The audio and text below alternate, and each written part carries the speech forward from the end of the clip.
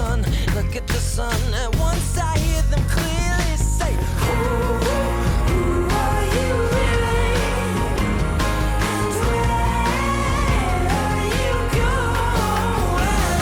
Well, I got nothing left to prove, 'cause I got nothing left to lose.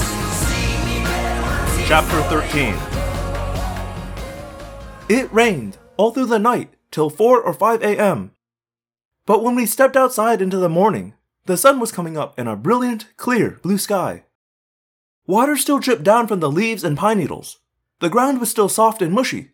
The rocks glistened and sparkled. Karen pushed past me. She limped over to the spot where she'd dropped the Dracon beam. She began scrabbling around in the bushes on her hands and knees. "You took it! You came out here while I was asleep and took it!" I shook my head. It was raining hard all night. We're on a slope. Maybe it was carried off down the hill. Or maybe the leopard took it. I meant that last part as a joke, but Karen's head jerked around toward me, her expression intense and fearful. "You think this is funny?" I shrugged. "You weren't going to use it on me anyway," I said. "You don't need to."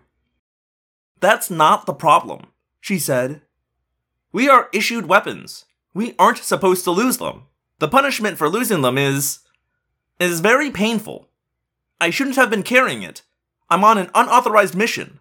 That will double my punishment." She looked very old, staring down hopelessly at the spot where the Dracon beam had fallen. It was easy to see that the runoff from the rainstorm had rushed down across that area. The ground was smooth and cut with gullies. "Probably down in the river by now," I said. With her ankle now swollen to 3 times its normal size, there was no way Karen could climb down there. Karen looked lost and confused. "I can't go back without it," she said. "It will mean facing Subvisor 19. "Your boss?" "Yes, my commander. I don't suppose you'd help me look for it." I shook my head. "No, not a chance." Karen laughed bitterly. "Well, they'll go easy on me when I bring you in." "Maybe they'll give me to you," I said. "Make me your host body." "No thanks. I don't want any more young female human hosts. Too weak. Too emotional. Their heads too filled up with..." She broke off. I waited for her to say more, but she didn't. She just set her crutch and started walking with a determined, if painful step. I fell in behind her. Too emotional? Their heads too filled with... With what? Was it possible the Yeerk inside Karen's head was bothered by Karen's thoughts? By her emotions? I felt a tingling sensation up and down the back of my neck. Was there another way to deal with Karen? Was it possible that the Yeerk felt some doubts about what it was doing? Was it even possible, or was I just grasping at straws?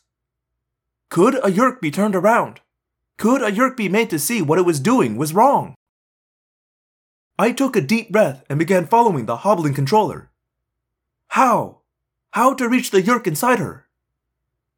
"So," I said, "looks like we have a long walk ahead of us. All day if we're going in the right direction. Maybe more than one day if we're going the wrong way." "I'm starving," she muttered. "How do you feel about mushrooms?" "What?" "Mushrooms. See? Over there, by that fallen log. You have to be careful, of course, because a lot of mushrooms are poisonous. But I did a paper for life sciences class last year, all about wild mushrooms. Those are edible." "I'm not eating raw mushrooms. They're gross." She had fallen back into her character as a little girl. It was so strange. She was both a little girl and a full-grown Yeerk. "Well, I'm going to get some. You may change your mind." I tromped over and began very carefully choosing from among the mushrooms that had sprouted up during the rain. I squatted comfortably. "So, Karen, or whatever your Yeerk name is, tell me about your life. I know you don't like your commander. That's about it?" "What's your game, human?" she sneered. "You save me? You guide me? Now you feed me? What are you trying to prove?" I lifted a pair of mushrooms, each the size of my fist, and stuffed them in my pockets. It bothers you, doesn't it? What bothers me? It bothers you when your victims don't hate you. She let out a harsh, barking laugh. She started to say something. Then, she started to say something else. She ended up saying nothing. I stood up and handed her a mushroom. Here, you can eat it now, or you can wait. We may find some nice green onions, or even some edible flowers to go with it. Practically a salad. You think you understand me? You don't. Nothing bothers me, Karen said harshly. It doesn't bother you that you've enslaved a child? Slavery is a human concept. Okay, then forget that. How about this? Does it bother you when you hear Karen, the real Karen, crying inside your mind? Does it bother you when you're with her mother, and Karen wants so badly to talk to her mom, just to tell her she loves her? Just to say, I love you, Mom, and she can't even say that? Does it bother you then? Karen jerked like I'd slapped her. You don't know what you're talking about, she cried. Oh, don't I? I said. Let me ask Karen. Let me talk to Karen and ask her. This human host has no secrets from me, she said. I know what she thinks. And feels, I added. And feels, she said defiantly. She hates me, okay? Does that make you feel superior? She hates me. She wants me dead. She sits there in the back of my mind and imagines me being tortured, dying a slow, screaming death. That's what she feels. Hate, hate, hate! The tree seemed to reverberate with the sound of her screaming voice. The birds fell silent. I shook my head. Let me speak to her. Let me ask her if she hates you. Shut up! I smiled. It works both ways, doesn't it? You can feel her emotions, but she can feel yours as well. Is that it? She knows what's going on inside your mind. So what is it she really feels toward you? It's not hate. Shut up, Karen muttered again. She began to walk again, wincing with each step. It's pity, isn't it? She feels sorry for you. Karen walked a few more steps. Over her shoulder, and in a voice as cold as ice, she said, Let's see how well you control the hate when you are nothing but a helpless puppet. Chapter 14. We didn't move very fast with Karen's bad ankle. It gave me a chance to look around. Look, deer, I said. I crouched down and Karen sank onto a log, grateful to take a rest. It's a mother and fawn, I said. Look how alert she is. She smells us. Bambi, Karen muttered under her breath. Yeah, I said. I loved that movie. This human, this host body of mine, she loved it too. It was her favorite videotape when she was younger. You humans make everything sentimental. It's an animal. So what? I shrugged. To tell you the truth, I've been feeling that way myself lately. I stood up and the two deer scampered away, showing us their tails.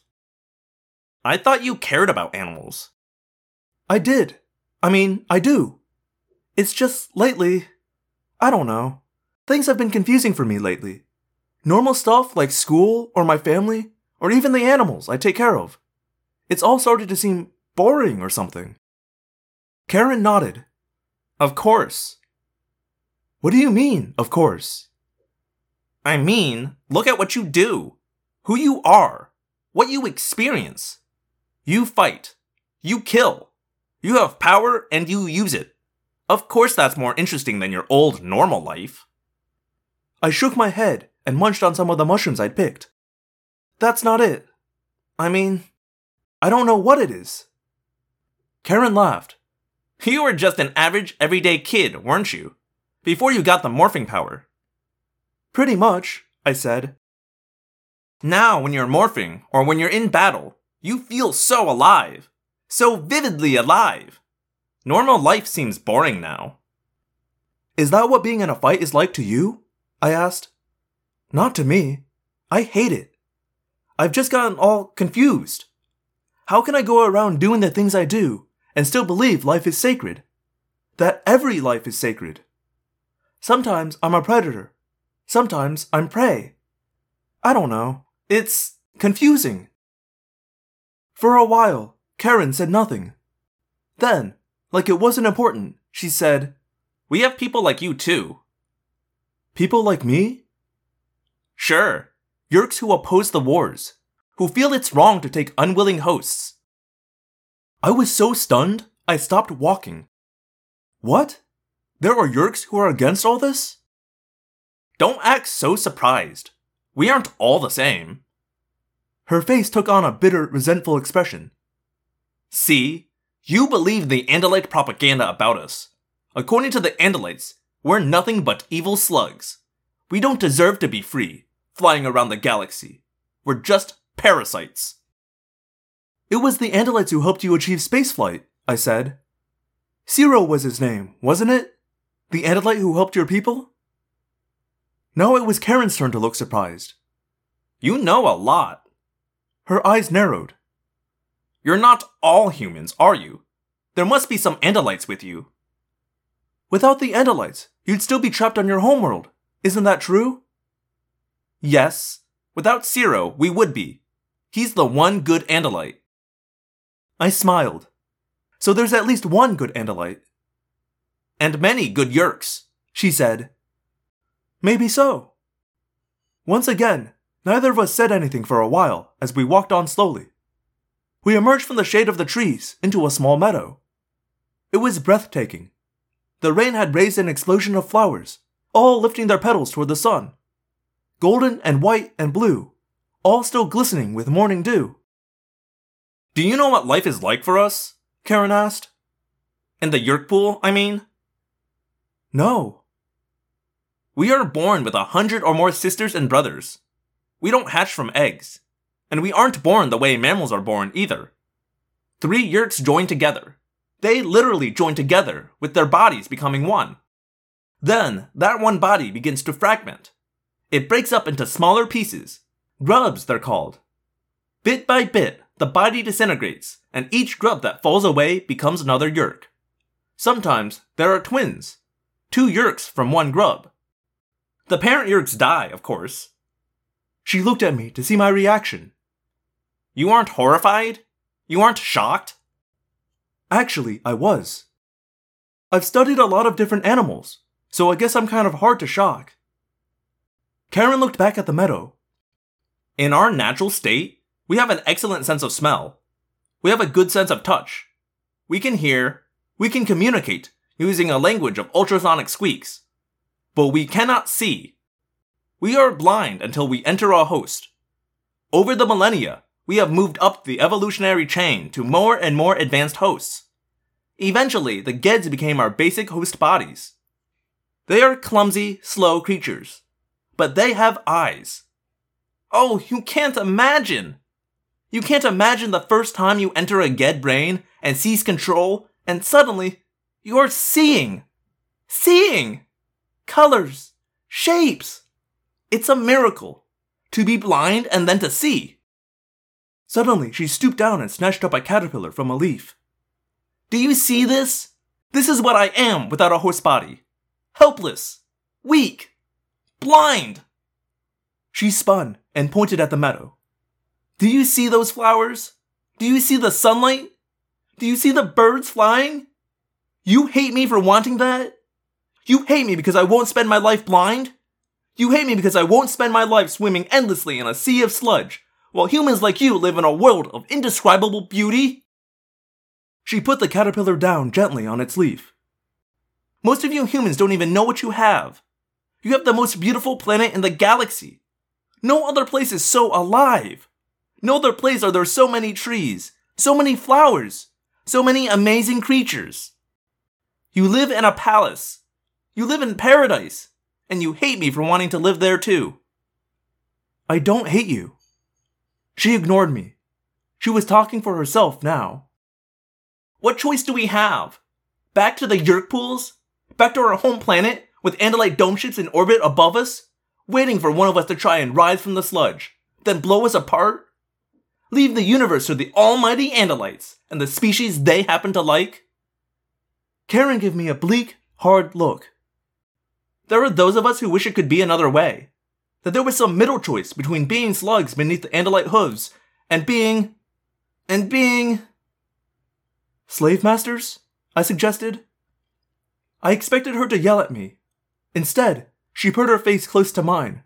Her voice was low. Her green eyes so enormous, I almost felt I could see through them to the Yeerk inside. What would you do, Cassie? What would you do if you were one of us? Would you live your life as a blind, helpless slug? I didn't have an answer. Instead, I looked away. A chance look. Tannin Black, moving fast. Ah! I screamed. The leopard took 2 liquid silent steps, and with the 3rd step, opened its killing jaws, aiming for Karen's throat. Chapter 15. The leopard flew. Karen never even had a time to react. Neither did I. But someone did. It happened almost too fast to see. A blur of gray hurtled down from the sky. It hit the blur of Tannin Black. A flash of talons, bright red blood welling around the leopard's eyes. The leopard snarled. But it hit Karen just the same. Down she went. I lunged toward the leopard. Wham! It hit me with the back of one paw, as cool and calm as Jackie Chan. It was like being slammed by a hammer. I went down hard. Ah! Help! Karen screamed. The osprey fluttered up a few feet, then came down again in a second attack. It raked the leopard's face, but this time the leopard struck back. With a crumpling sound, the osprey was knocked down. It lay jerking and heaving in the dirt. I had already started morphing, but it was too late. The leopard opened its jaws. Karen, on her back and screaming, kicked wildly at its face. The leopard chomped her leg. Its jaws closed right over the splint of sticks. Karen screamed, in pain this time. The leopard looked around, coolly surveying the situation. It could smell the dangerous wolf smell already coming from me, and decided maybe this was not the place to eat its prey. The leopard began to drag Karen away. It still held her ankle and dragged her along backward across the dirt and leaves and pine needles. Help me! Help me! Cassie! I'll let you go, I swear! Help me! I staggered after her on bandy half-wolf legs, lumbering clumsily and slowly, half human, half wolf. Help me! Help me! Ah! I looked at Marco, because, of course, he was the osprey. He was fluttering weakly and starting to stand up. He was also starting to demorph. He'd be okay. But Karen would not be okay. As soon as the leopard felt safe, it would apply the killing bite. To the throat, to the back of the neck, or even to the head itself. I was mostly wolf now, but would the leopard back down? The last time, I'd scared it away before it got to Karen. Now, it would be defending its kill. And I had a bad feeling about fighting a leopard one-on-one. I bounded forward, letting out a threatening growl. The leopard turned, keeping Karen's leg twisted in its mouth. It stared at me with curious yellow eyes. We were each about 150 pounds. We each had powerful jaws. Each of us was fast. I had an armor of thick fur around my neck to ward off bites, but the leopard's teeth were much longer than mine. And it had 4 deadly paws, each armed with hooking, ripping, razor-sharp claws. I felt a terrible sinking sensation. One-on-one, in a fight to the death, I would lose. We stood staring at each other, just a dozen feet apart. Karen lay on her side, shaking in terror, her face contorted by pain. Help me, she moaned pitifully. Don't let him eat me. I was shocked. I knew right then. The person begging for help was the real Karen, not the Yeerk in her head. At least if I charged, the leopard would have to let her go to fight me. I advanced a few steps. The leopard opened his mouth and spit out Karen's leg. It bared its teeth, drawing its lips back in a hideous snarl. It screamed a threat. It wasn't going to just walk away this time. It had tasted the blood of its prey, It wasn't going to walk away without a fight. Karen began to crawl slowly away, sobbing. The leopard watched me. With senses so alert they made the air tingle with electricity, it watched me, waiting, ready.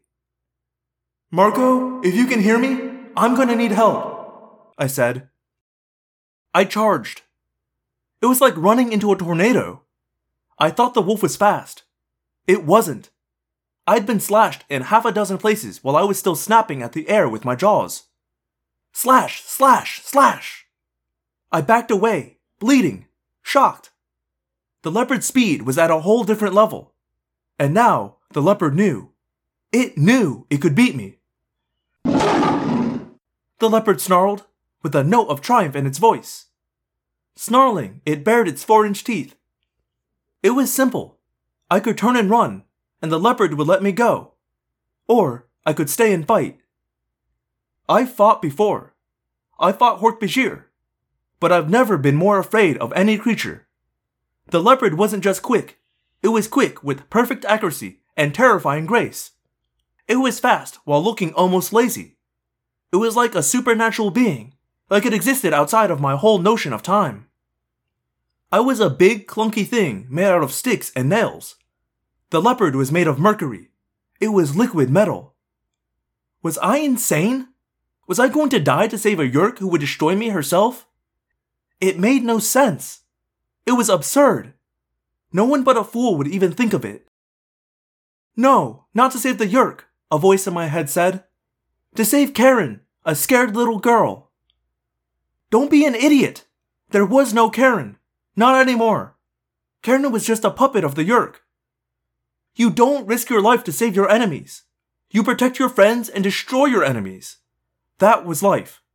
That was reality. Basic survival of the fittest. Protect yourself first. Protect your own family and tribe second. Protect your enemies never. "Walk away, Cassie," I told myself. "The leopard will be quick about it. One bite and it will all be over for Karen and the Yeerk in her head. One bite and the threat will be gone. One bite and the secret of the Animorphs will be safe. Die for your enemy? No, walk away." I stood there, poised, frozen, unable to decide. And then I saw the leopard's malevolent gaze waver. It focused up and behind me. I sniffed the air and knew what had happened. "Run away, little kitty. Marco said. You may be able to take on a wolf, and you may be able to take on a gorilla, but you can't take on both of us." The light in the leopard's eyes went dull. The calculation had changed. The odds were too great now. It turned and walked slowly away. It had backed down twice now, and I had the feeling the leopard didn't like losing. It stopped near a tall fir tree and looked back over its shoulder. It stared at me with its yellow eyes. Of course, it couldn't talk, but I knew what it was saying. Next time, the little one is mine. Hello, Phantomorphs, and thank you for listening to another episode of Audiomorphs, the Animorphs Auditory Experience. As always, this is your host, Daniel.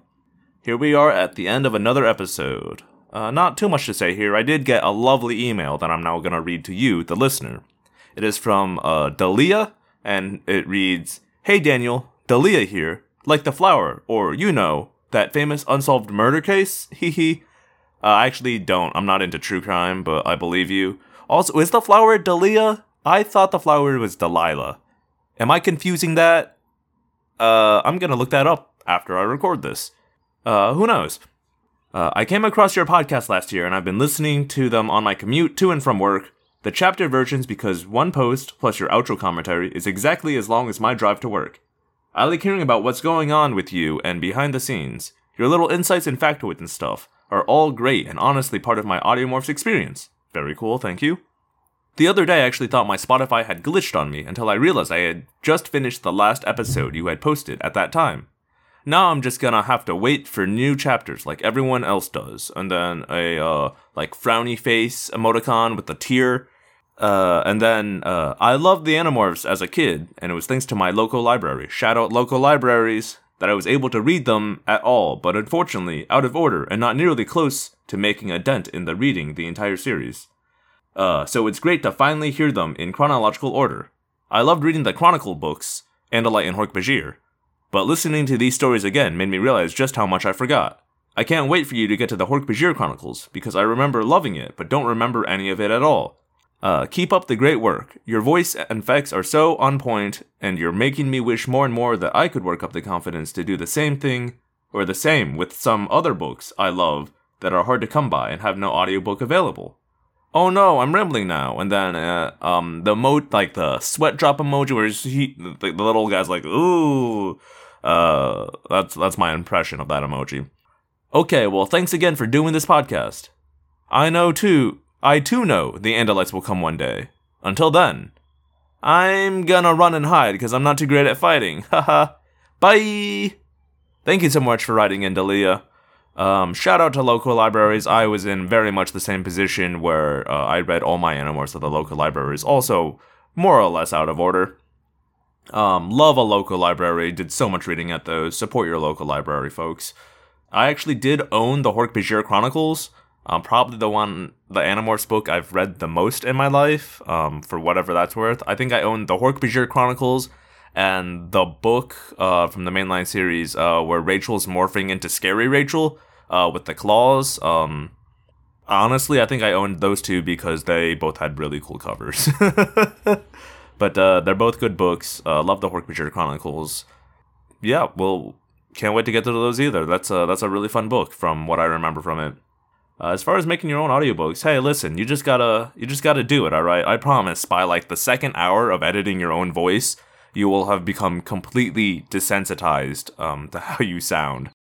I actually, when I started, was also very weirded out by how my voice sounded recorded. Actually, speaking of fun factoids that I put in these end of show notes sometimes, the reason your voice sounds different when it's played back to you is because your eardrum is obviously inside your head, and so the vibrations your vocal cords make when you speak actually are traveling like up into your eardrum as well, giving it a little extra bit of like resonance and depth when you're hearing it, because you've got like surround sound vibrations going on. You know how they put the subwoofer so you can hear the bwah in movies, and you're like, oh yeah, that feels good.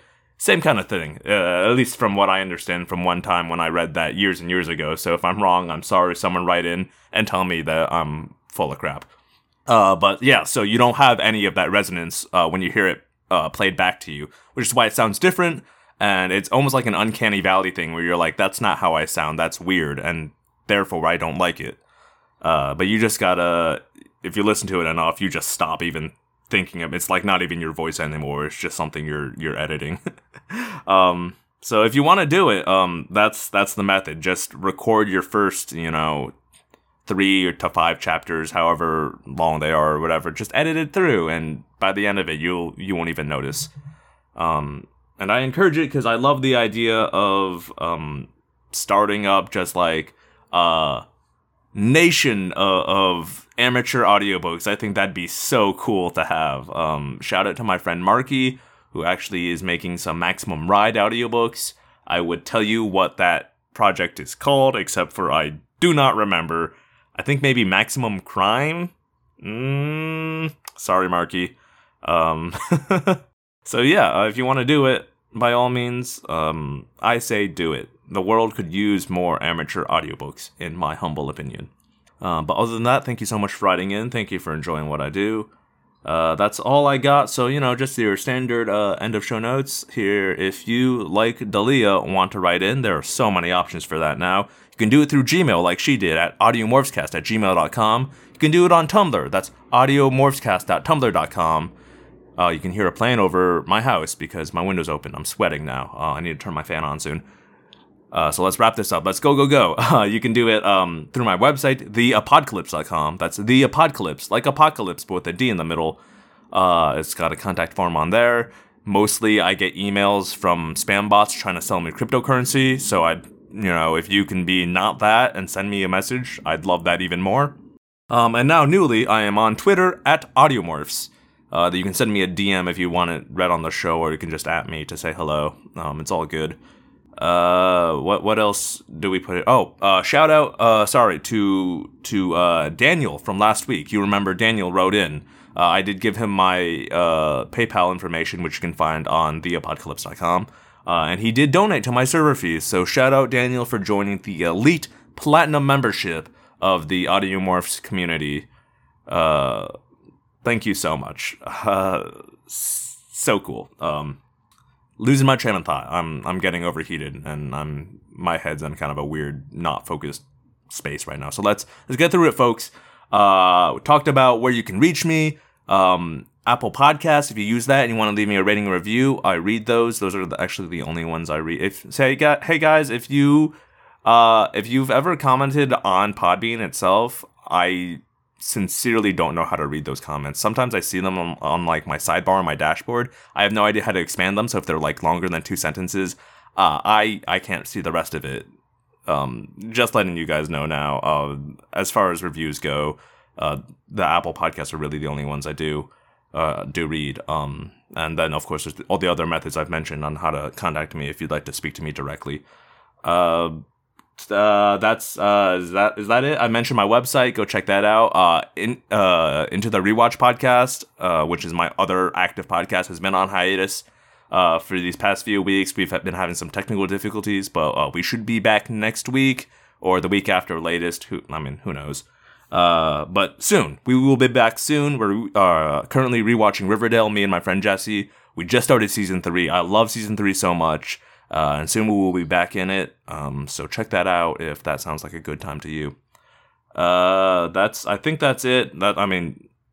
You've heard all of this spiel before, because you are not a crazy person who would start audiobook podcast in the middle of book 19, right? You didn't. This isn't your first episode, right? If it is, I'm so sorry. Go back to episode 1 and start with book 1. But otherwise, you know all the stuff. So let's just get out of here. I'm sweaty. Thank you so much for listening, and I will see you all next week. My name is Daniel, and I believe one day the Andalites will come. Until then, we fight.